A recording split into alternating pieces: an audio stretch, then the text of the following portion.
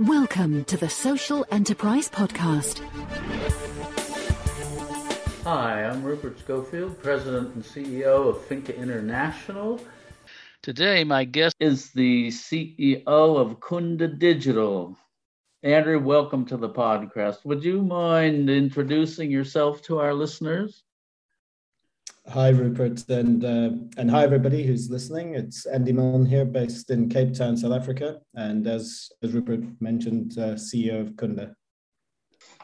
Thanks, Andrew. So what I'd like to do is have you explain to us what your journey has been. How did you come to the place you are now? And then towards the end, we'll probably talk about where you see you and your company going in the future. But I think it would be very interesting for our listeners to hear from you, like where did this idea come from? Where did your passion for this type of work come from?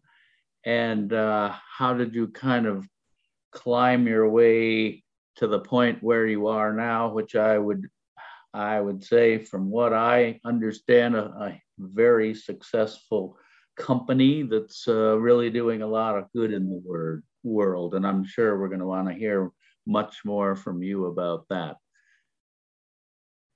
Absolutely. Maybe to, Rupert, to start with a little bit of sort of career background.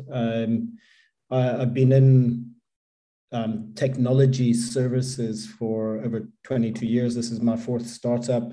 The previous two we successfully sold, and throughout my career I've always been involved in startups at a product operations and commercial level. The first, and where I've worked in multiple industries, the common theme has always been that we've taken specialized services and wrapped technology around them to reach the masses. So our first business was more in the health and wellness space before mobile phones existed. So it was using the internet and really applying how you can apply specialized services to improve the healthcare of populations, working closely with insurance companies and companies. We launched that business in South Africa, and then successfully launched it in the US under the Virgin brand, because Virgin Group bought us. We launched it under the Virgin Health Miles brand in the US, and it's now currently operating as Virgin Pulse. I then, from staying with Virgin after they bought us for about 5 years, launched one of Africa's first telemedicine businesses. That was with mobile phones at that stage. And really the premise there was, how do we give all Africans access to doctors, even if they can't see them? So built out Hello Doctor as a business. We launched it in 7 African markets, as well as Indonesia. And MMI Holdings, South Africa's third largest insurer, bought us. Again, I stayed with the business for about 5 years, and then moved to Zona, this sort of Zambian Malawi's payments business. And that was my first sort of scale-up business outside of being a startup. Ran operations there for a number of years, where I met my 2 partners, Mornay and Sam, and we left Zona around the same time. And as we'd worked together, we had common interests in really trying to solve liquidity, and Zona was a great grounding for us, because we sort of ran a very successful agent network in both Zambia and Malawi. And we'd learned through that experience the value of having a highly liquid distribution network. So when Mornay, Sam and I were leaving, Sam had built, he used to be the MD of Tigo Cash in the DRC. And whilst he was in the DRC, he had built out a peer-to-peer marketplace to solve liquidity at both agent and customer level.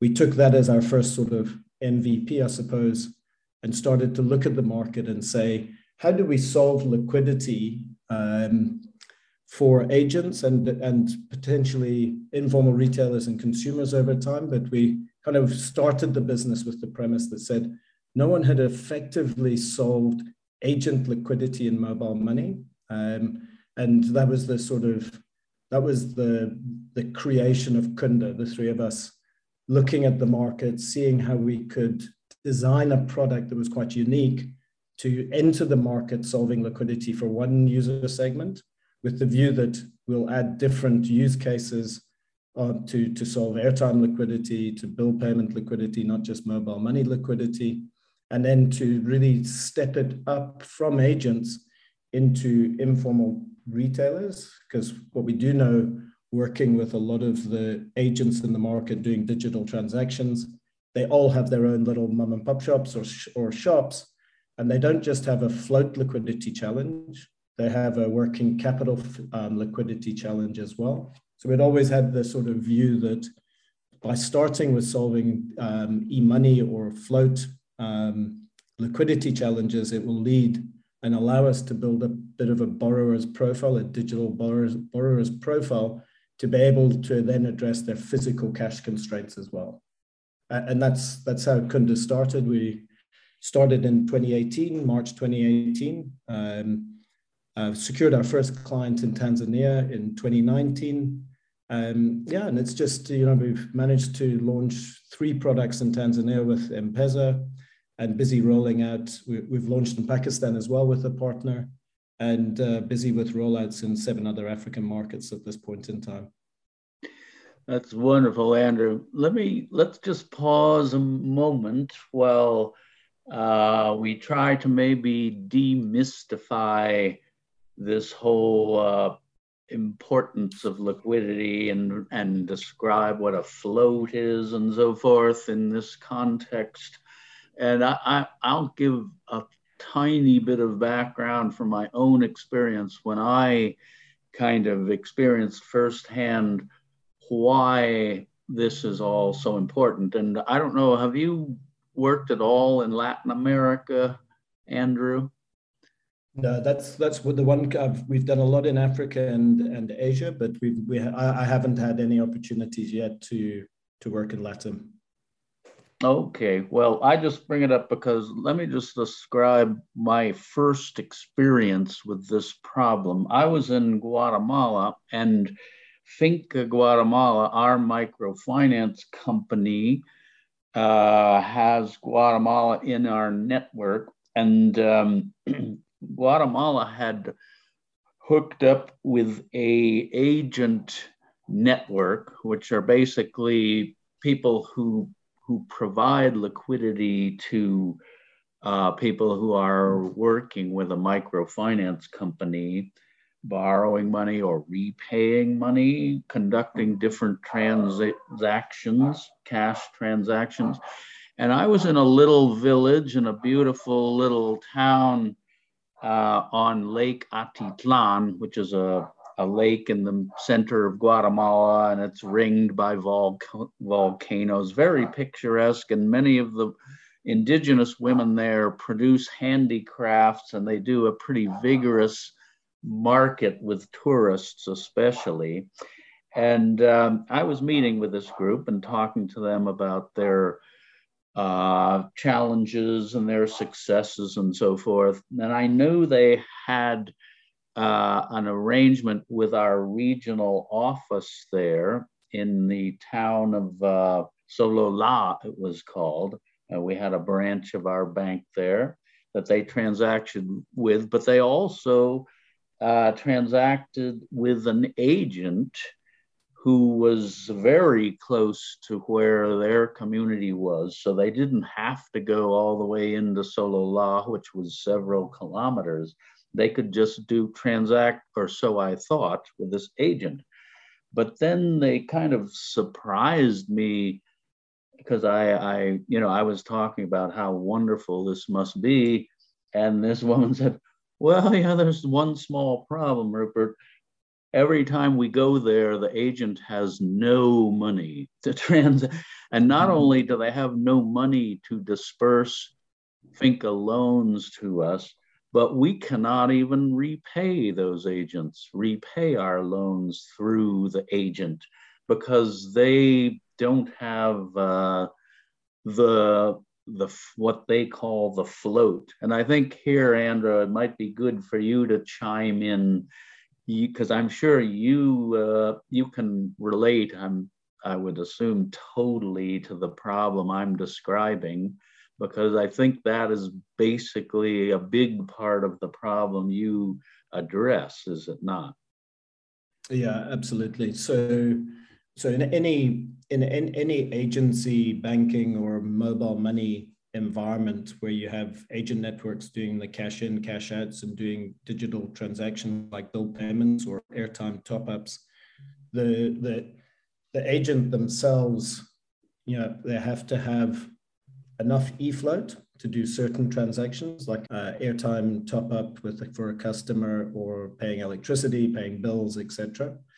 That transaction, when a customer comes to them, can only work in the system when the agent has enough float. So let me contextualize the challenge that is faced by most agents is they don't have a month's worth of float that they can commit to that's enough value to see through all transactions. So you imagine they start work, it's a Wednesday, they need to decide, of my $20 or $30, do I put 15 of it to float for the day? Because I think I'm going to have a busy day. And it might also be the day where they have to buy certain types of goods for their shop. So they need to allocate some of that for cash. And then they've also got to think, how many cash outs am I going to have to do today? Because that requires physical cash. So it's a balancing act for these agents who have limited working capital capability to decide at a given point in time, how much float do I buy in the morning? And most environments you can buy from a bank. You go to a bank, you pay $20, you get $20 of e-money or float given to you on your wallet. You can do it at a super agent. And the more rural you go, the less rebalancing points are naturally going to be available. So typically what you see during the day is I start the day as an agent and I I invest in float by buying it from the provider, or rebalancing, it's often called. And then at the same time, I've got to have enough physical cash for the types of cash transactions that I need to do. During the course of that day, the agent might have underestimated how many cash-ins or bill payments or airtime top-ups he has to do. And that $20, if that's what he invested in the morning, steadily goes down till the point that he might only have $2 of float left. And if a customer comes with a $5 transaction at that point in time, the transaction fails on his system. And without any float financing available to him in real time, the transaction fails, he has to turn the customer away. And then the agent's got a decision to make, which is, do I shut my shop, jump in a bus or onto a bicycle and go to the nearest rebalancing point to buy more float? Or do I just start turning customers away and focus on my core business, which is my shop, until such time that I can get to a rebalancing point either in the evening or the next day?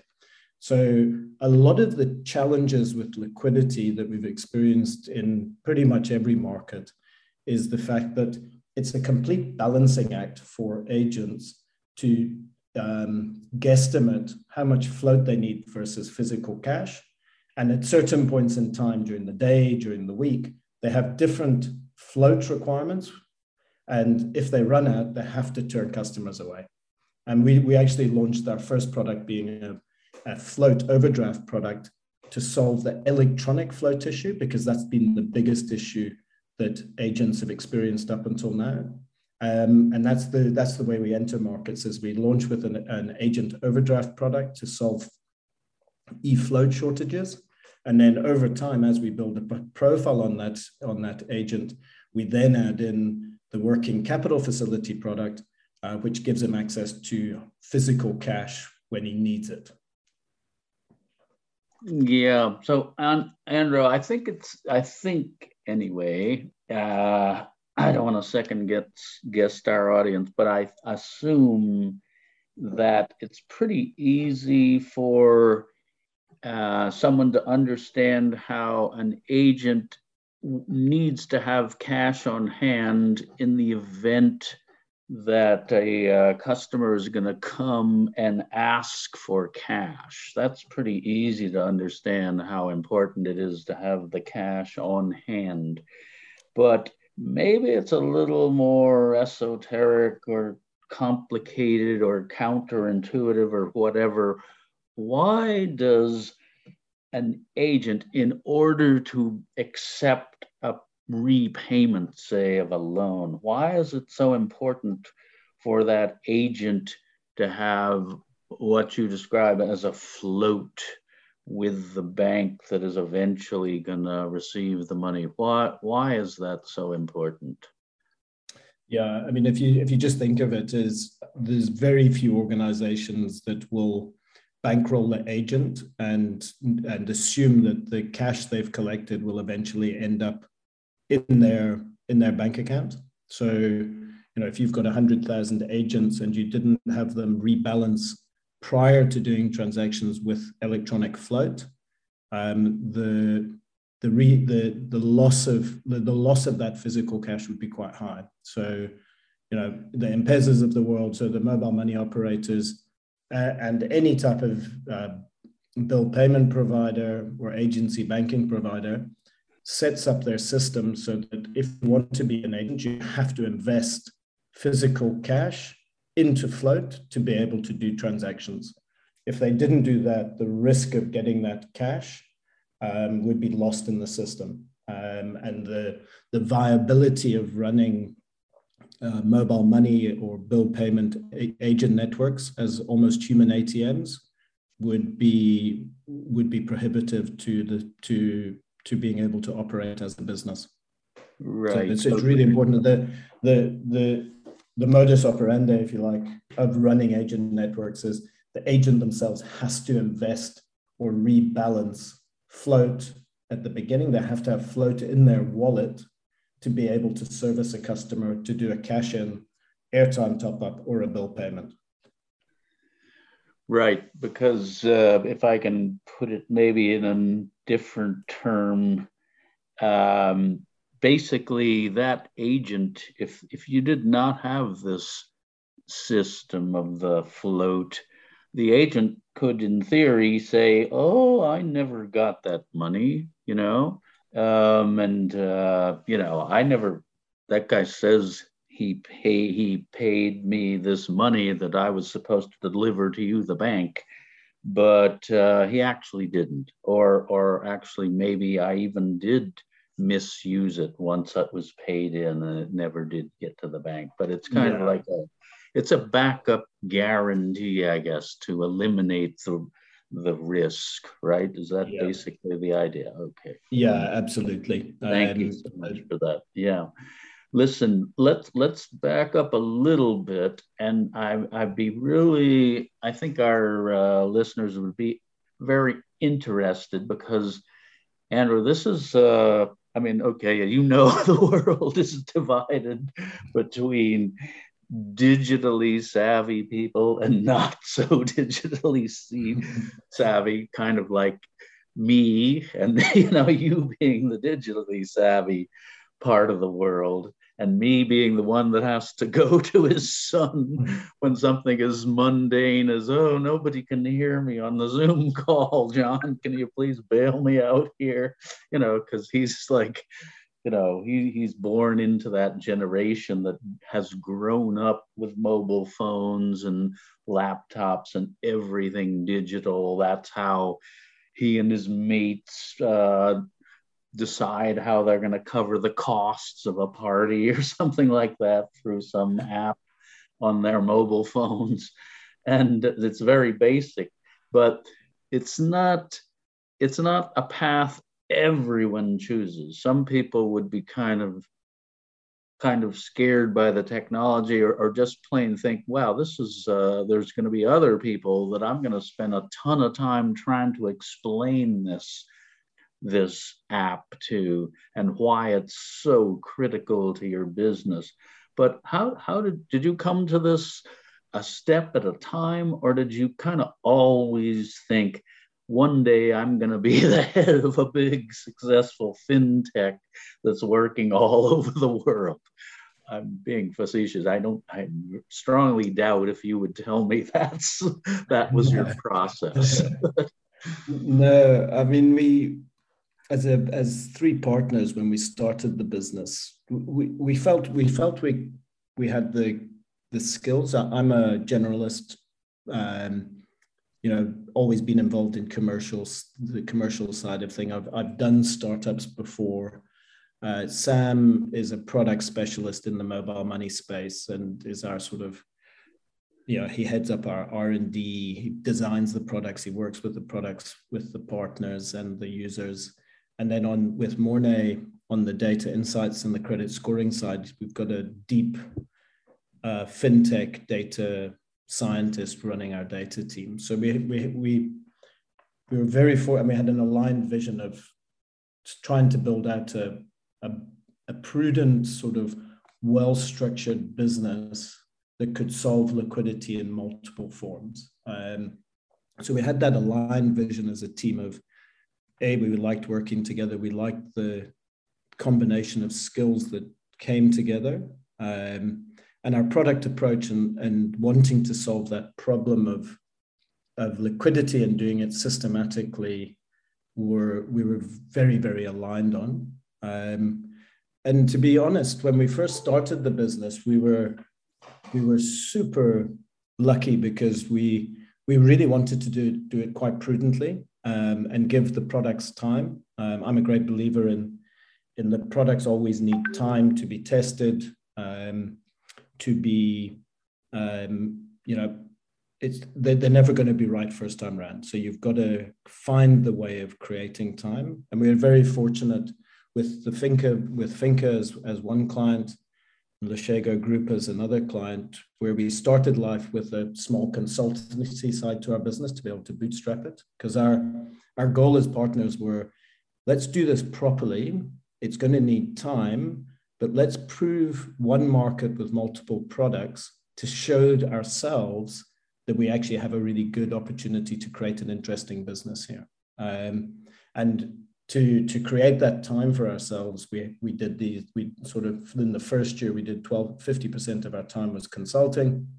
And then every year for the first 3 years, we reduced it as, our product revenue started to improve. So, we never set out, we kind of even, to be honest, the interesting thing is we gave ourselves a 12-month contract with each other and set some themes in place to be able to see if we could actually create a business or not. So we didn't go into it thinking we're going to create this massive fintech that's going to work in sort of 8 to 9 countries in the next 3 to 4 years. We actually started it by saying, I think we've got a good idea of how we could solve liquidity, but we never knew. So we looked at each other and said, because we've got the consulting side to the business, let's give ourselves a year. And at the end of the 12 months, we either are 100% into this or we haven't made it work and we've got to move on. So, and we've just been, we've been fortunate. We've had some amazing partners, not just distribution partners like M-Pesa and Airtel Money, and now OneLoad in Pakistan, but, Finca is our main bank partner. They've been fantastic supporters of the product. And we've really just learned a lot and iterated and developed the product and perfected the product with our partners to the point now that we're in this sort of operationally live in 2 countries and about to sort of go into another 6 countries over the next 12 months. Wow, that's fantastic. Well, so many of the people that I've had on this show, as I call it, and I'm coming on 50 of them, actually. I was looking at my link the other day just to check in on some of the earlier ones I did, and podcasts, that is. And many of the startup people I talked to, they actually met as undergraduates or graduate students at MIT or Stanford or Harvard or wherever or somewhere, or maybe Cape Town even. How about you guys? How did you find your mates? How did you guys find each other? Yeah, great question. I mean, so Morna and I I joined Zona. Morna was already the head of data science there in credit scoring. So we worked very closely together for sort of just over a year. He was almost an internal service provider to me and the teams that I was managing. And then we were looking in Zona. We were looking to launch in the DRC and met Sam, who at that stage was the MD of Tigo Cash, and convinced him to join Zona. So Sam Mornay and myself had about a 6-month overlap of working very closely together in Zona as colleagues. And then over a period of about 9 months between the three of us, then moved on from Zona. And at that stage, Sam had planted the seed with me to look at seeing how we could commercialize the liquidity solution that he had built in the DRC. So there was a bit of fortune, it was a little bit fortunate that we did come together. But because we had worked together in a previous business and had sort of similar values and a vision of trying to do something different, that brought us together, and we ended up all leaving Zona roughly around the same time. And got approached by Leshego initially to help them with their digital strategy, which then, as I said, allowed us to sort of tinker and build out the liquidity solution to what it is today. Yeah, so that's thank you for that story. That's charming. And getting back to the actual innovation that you guys came up with, it almost seems like, at least to someone like me, how come this thing, which now in hindsight seems so obvious? Well, yes, of course you have to solve these different liquidity problems, otherwise you can't work with an agent network or everything. This would not work. How come you guys hit on this thing that has had such tremendous success and impact on what was, during my years, this was just a gigantic problem, and it sabotaged pretty much every effort to set up some kind of agent network. But you guys came up with this. But were there a number of other people working in parallel, and it was kind of like a race to who's going to get to the finish line first? Or were you guys like so far ahead of everybody in your thinking and your the detail work that we know is enormous in something like this? Yeah, it's a great question. I mean, we've our platform now, and I'll talk a little bit about how we got there. Is we weren't the first trying to solve float liquidity at an agent level, and there's a number of competitors, and because we weren't the first, we kind of understood what competitors were doing, so we could take a different approach to it.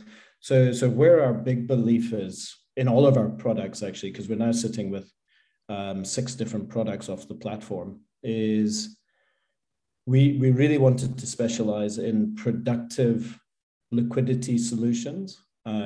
So making sure that whatever we launched into a market funded a transaction, where a lot of providers just fuel working capital as a replacement to the agent's investment. So all of our competitors, when we were launching, would provide a term loan as float. So when the agent takes it, they get the float, but it can be used for anything, including a P2P, which then becomes a cash out, and it solves physical cash issues, not electronic cash issues, because it typically leaks out of the system. So looking at that, we then said, well, let's fund customer transactions in real times with the agents and build a platform that does that in an instantaneous way. So I'll give you an example. Is that an agent in Tanzania starts the day with $30 of float. It's a very, very busy day of cash-ins. So his electronic float is going down constantly. By 2 p.m, he's only got $3 of float left, and a customer comes in for a $10 cash-in. That transaction fails on the M-Pesa system. And in real time now, the M-Pesa agent gets a notification to say, would you like to access your overdraft? Presses 1 on his phone, and then behind the scenes, our APIs, because we're just purely a B2B business. We're using the M-Pesa front end and all of our partners' front ends for these transactions, because that's also very, very important. Is it has to be completely frictionless for the agent, because if they have to leave the platform they're working on, they'll never use the liquidity solution. So it can't be a separate app and a separate process. It's got to be in the flows of doing a customer transaction. And then what our APIs do is they'll check, does the agent qualify for a limit? Have they registered? Are they in good standing? Does he still have enough balance left? All of those things happen in nanoseconds. And then when it's all affirmative, we don't put, the agent might have a limit of $200, but we never give that float to him or her. What we do is we'll look at the balance of the transaction, of the float required to complete the customer transaction, and just send that to them. So in this example I'm using, where customer wants to do a $10 cash in, the agent's got 3, we just send 7 to the agent to complete the customer transaction, so he never turns a customer away, which is crucial. And everything I've just described to you happens in nanoseconds. And we were the only provider at solving agent liquidity that decided to go the route of transaction-based funding rather than a lump sum which can be leaked out of the system. And to this day, that we're the only provider doing transaction-based overdraft float financing. And what's quite interesting as well is the way we priced it and the approach we took to working with partners differentiated ourselves. So because we're only funding customer transactions and we're pooling float for our bank partners, there's an auto strike on the system. So anytime an agent has a float positive transaction, which can be a cash out, so his float goes up, if he's in negative balance in our system, we take that money back immediately. So, and don't forget, as I mentioned at the beginning, is you've got agents that will do cash-ins, and then the very next customer could be a cash out. If he's in negative balance with us and the cash out happens, we take our money back immediately. So what we're actually seeing, which is fascinating, is we, in Tanzania, for example, which is our largest market, we do 35 to 40,000 disbursements a day, and over 91% of them are paid back by 9 o'clock at night. So that overdraft product is actually a one-day facility. And because of the way we disperse for customer transactions and do auto strikes to get repaid in the system when the agent gets float through a customer transaction or rebalances, the velocity of that, of the disbursements to repayments is exceptional. And that was our great differentiator, is designing a product that is transaction-based rather than lump sum-based.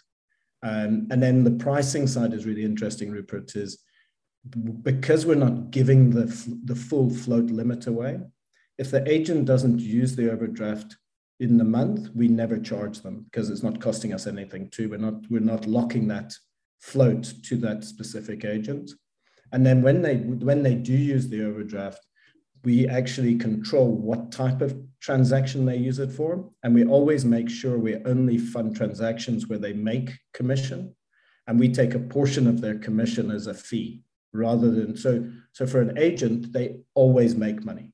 They're never turning a customer away, which builds up trust. They always make commission. They might make less commission with us than if they were using their own float, but we're a top-up source of float. So if they wanted to invest more and more money in float, they would make more money. But when they do run out, which they always do, at least they're still making money using the HyperCash system. Wow, it must be, I can imagine it's enormously popular with this profession, if I could call it that, because that's, in fact, I think I'm going to give up my day job and become an agent. It really sounds fantastic. But the challenge seriously, is the challenge is these most of these agents are only making sort of $25 a month in commission. So, it's a very, very low margin environment, which is also part of the challenge. Is our agent overdraft product was never going to be the commercial winner for us, but because it's solving such a specific problem for our partners, it's our wedge into partnerships, which then allows us to launch more margin-based products to the different customer segments.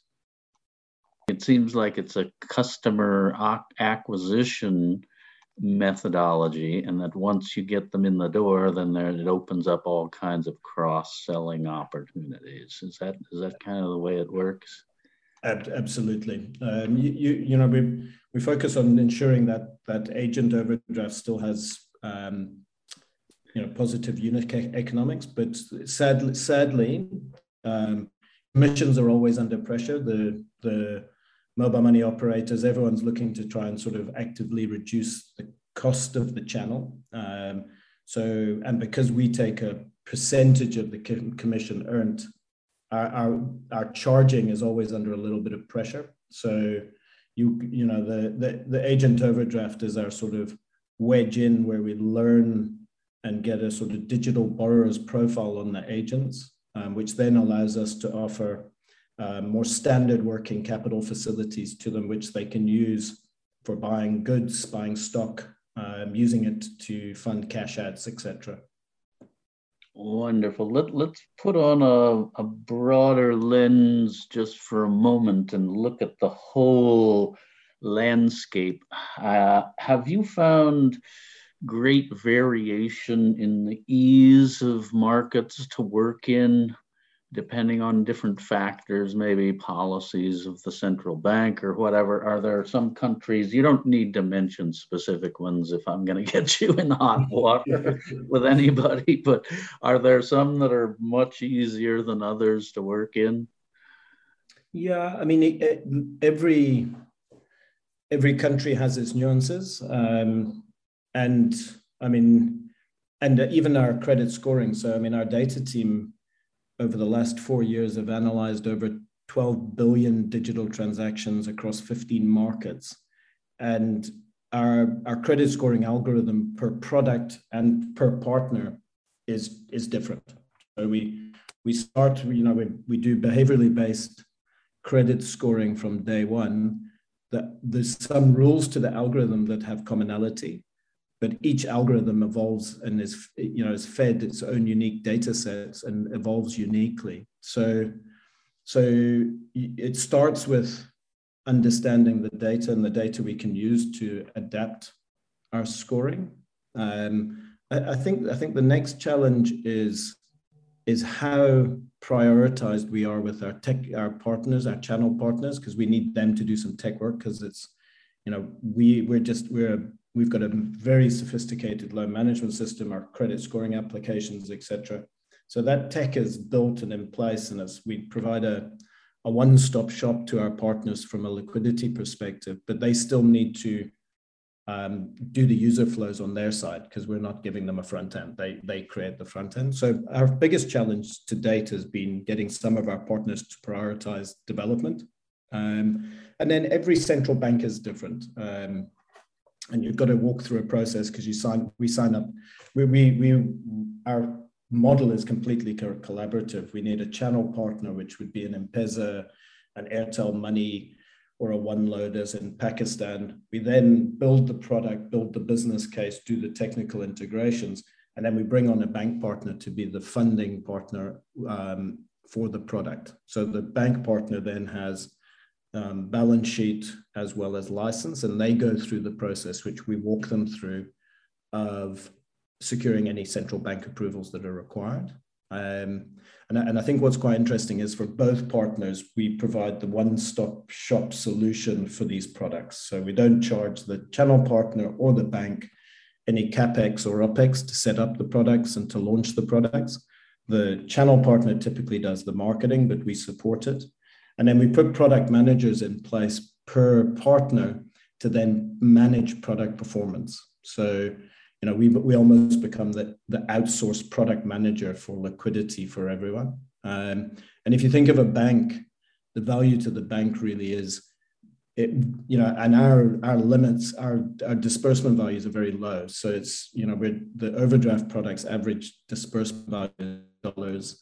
The term loan product we've got for agents is $78. So banks can't really do that lending in the traditional sense. So we're suddenly giving them access to a customer that they've never successfully reached before at no cost of product development, no cost of customer acquisition, and no cost of product management, or credit scoring.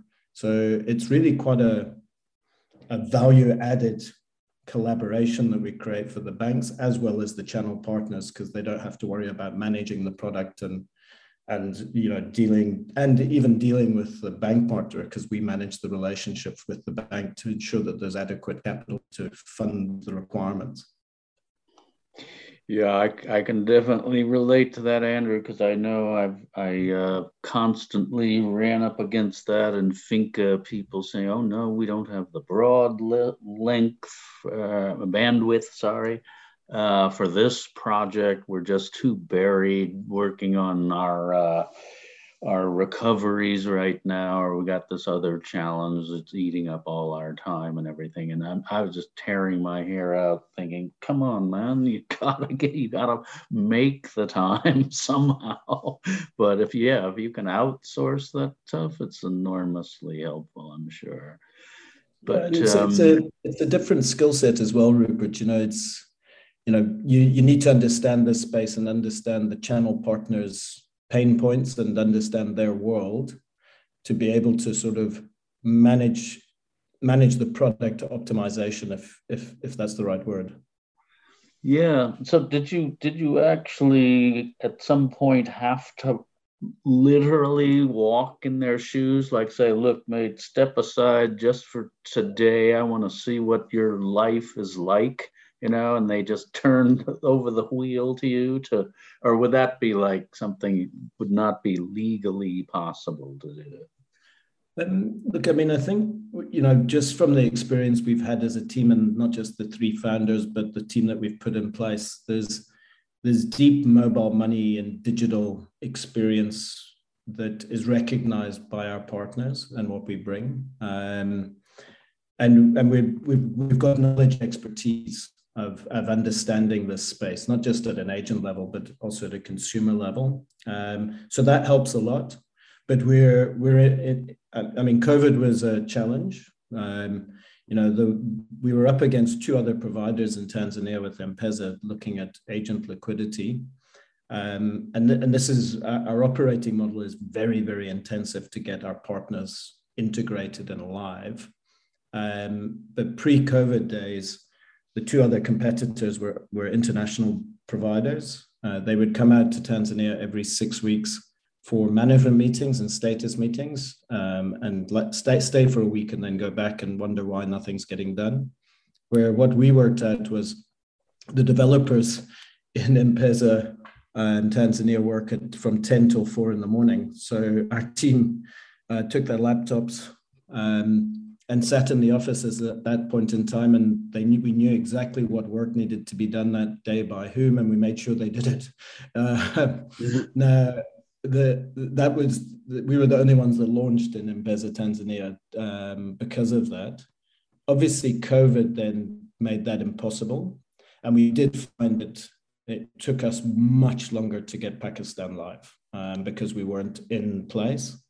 And we've solved that over the last 6 months with being able to travel again and putting teams in country permanently to be able to work with our partners from a project management and a delivery perspective. So,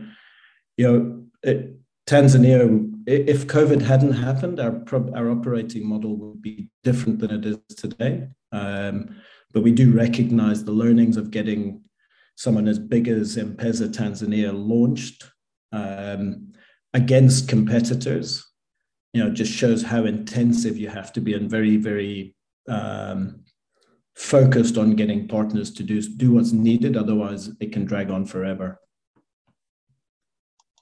Yeah, I can imagine.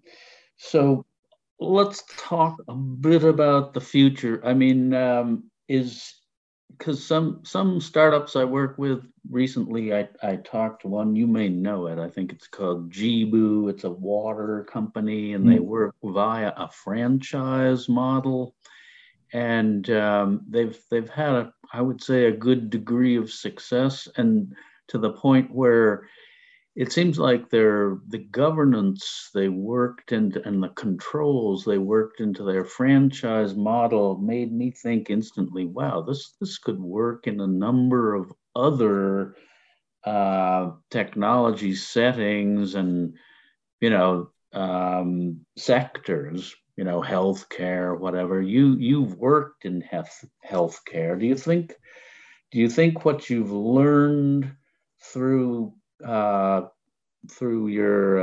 work with agent networks and liquidity and everything, has that kind of opened your eyes to maybe some innovations in other sectors that might be equally transformative and powerful if you could figure them out? Yeah, I mean, it's interesting. I think there's going to be a really interesting conversion of payments, savings, and lending in the healthcare space, particularly in emerging markets. So, I mean, I take Hello Doctor, which was my telemedicine business, which we launched 10 years ago.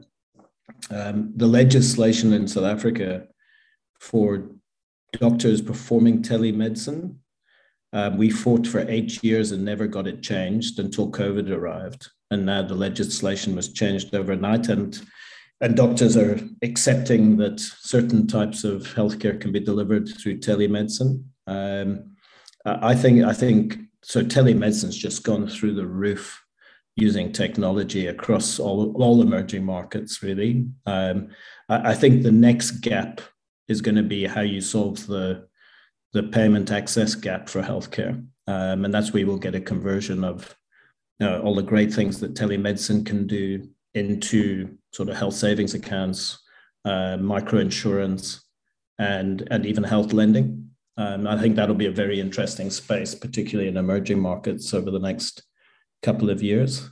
And I think the digital finance space is just going to continue to evolve and accelerate, and across many forms. I mean, we're solving basic liquidity at this point in time. There's no reason that financing can't be done more digitally. I mean, you see these neobanks growing at incredible rates in some markets. It's going to, the digitization of how we do things is not going to stop. So there's going to be a huge amount of innovation. And then I think, certainly our perspective is, companies can't do everything. So, we're very, very focused on saying, really building out our business to be as transaction-based liquidity solvers as possible, rather than providing consumption-based lending. We want to really focus on economic productivity for agents, for informal retailers, and we've now just launched with consumers, and doing it in a very sort of purposeful but transaction-focused liquidity space. And we don't hear and see too many people doing that. So I think we're sort of really building out a bit of a niche, not just from a product perspective, but our understanding of different user requirements, and allow them to fund transactions instantaneously when they need to. So 11 at night, if you need to send $5 to your mother because she needs it first thing in the morning, and you don't have enough float, we can allow a consumer to do that. If an agent has a need to buy stock because the Coca-Cola delivery man's on his route that day, we need to build a solution for that. And then the final one, obviously, being the agent, where they need either float or physical cash, we want to be able to solve that in real time. So I think there's a huge amount of innovation that's going to come across sectors, the energy, the healthcare, and the banking. And it's, in my mind, there's some maturity in it, but there's still a massive amount of opportunity still available for companies doing building out good operations, good products, and solving real customer needs. Yeah, well, it's really exciting. I don't know if you share my view, Andrew, but from my perspective, I've, having kind of started out in the Peace Corps when, I lived on the ground with really poor people, peasant farmers, men and women, small micro entrepreneurs who just really had a tough life. And there just wasn't a lot available then, speaking of innovations and technology and so forth. It was all really primitive and inchoate, I guess I would say, in its early stages compared to today, where I see so many tools to attack poverty in a systematic way and really make a difference. And if you could work out the other issues operationally and financial and so forth, the tools are there. Do you see the same thing? Or is that me just maybe living in a different world than you? No, I totally see the same view, Rupert. I mean, I think the tech isn't the problem anymore. The tech is there. Most people have access to mobile technology and phones. So solving that piece of access has been done. So I think where the biggest amount of work still is required is in that sort of human trust of what's being offered. And we see that a lot, is where the tech can be easily solvable. It's really about how we educate and build up trust within communities so that they feel they take advantage of what's available to them. And we've still got a huge amount of work to do at that level, but the tech is certainly there, and it is going to be digital, and specialized services will become more and more accessible for people who previously were excluded. Great. Yeah. So another thing I want to pick your mind on, Andrew, because I think as I was listening to you talking about your different partnerships and so forth, I was thinking to myself, wow, this guy is like a master of partnerships, like it seems to me.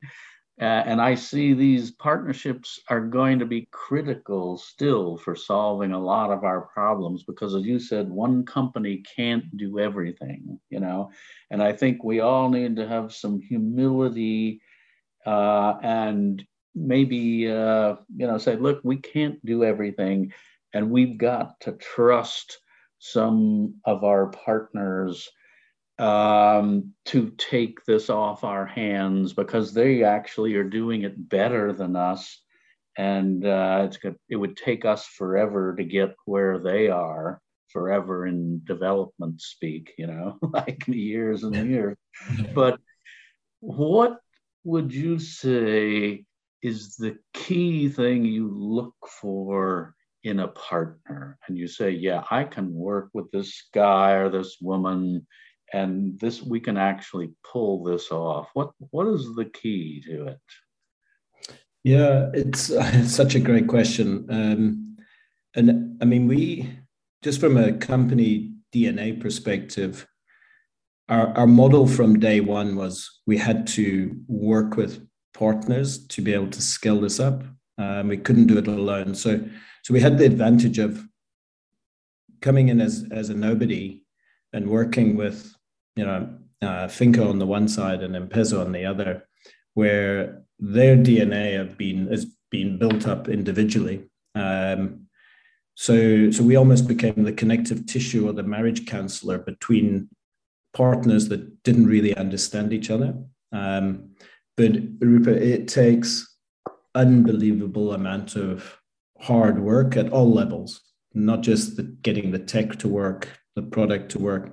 But to build out relationships with the different partners takes time. And you've got to set up the system so that you can have, frank, transparent conversations, because you're never going to agree on everything. And you've just got to make sure that the partnership alignment is always there, and that's quite fluid because it changes constantly. So you've got to have your team's capabilities have to be really, really on point, empathetic, and understanding to be able to sort of manage the different personalities that you have in all partnerships.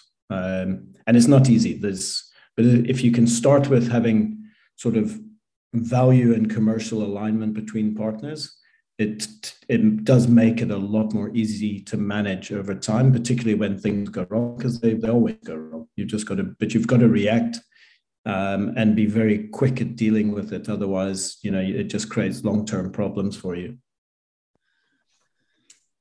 Yeah. Okay. Well, listen, I want to make sure, Andrew, our time is starting to dwindle down, and I'm sure you got to get on to your next thing as I do, but I don't want to leave anything important unsaid on your part. Is there anything we haven't talked about that you would say our listeners really need to hear? A little nugget that you think they could carry home to their day jobs, and it might improve their performance remarkably? No, I mean, I think we've covered a wide variety of the things, just in general business terms. I mean, I think it's for people to sort of really sit and understand and say, do I truly understand the customer pain point that I'm trying to solve for? And are they constantly testing that and validating that they are making a difference? If they are, and they have a really focused team and understand what the team needs to do, they'll set themselves up with a good foundation for creating a good business. Great. Okay. Well, listen, Andrew, this has been, I don't want to also pass up the opportunity to say thank you so much to you and your colleagues, because you've helped improve Finca's performance immeasurably in Africa. I mean, I know this for a fact because I've seen it in action. And thank you so much for that. And congratulations. There's not all of us can say that, we came up with something that I hate this term, game changer. I hate it because it's become a bureaucratic watchword or whatever, but that's what you guys have done. That's what you guys have done. And congratulations on that. And I hope you have some more arrows in your quiver still to come. But thank you to the audience. And I'd just like to say we'd like to hear from you, our listeners, as always. You can find me on Twitter at Rupert Schofield. You can listen to more of my podcasts online at www.socentpodcast.org. You can also follow my organization, Finca International, on Twitter at Finca. That's capital FINCA, or at www.finca.org. If you're an entrepreneur looking to attract investment to an early stage social enterprise, I encourage you to also visit www.fincaventures.com. Andrew, what's the best way for people to follow you and Kuunda Digital online? Yeah, it would really be on our website, kuunda.com. Rupert, and then obviously on LinkedIn as well. We've got quite an active LinkedIn page. Okay, well, thanks a lot, mate. And I look forward, I'm going to start traveling again, although my family and some colleagues thinks I've lost my mind, but I can't wait to get back to Africa. And let's hope our paths cross again in Africa or somewhere. And good luck to you, mate. Thanks very much, Rupert. It's been a pleasure chatting with you.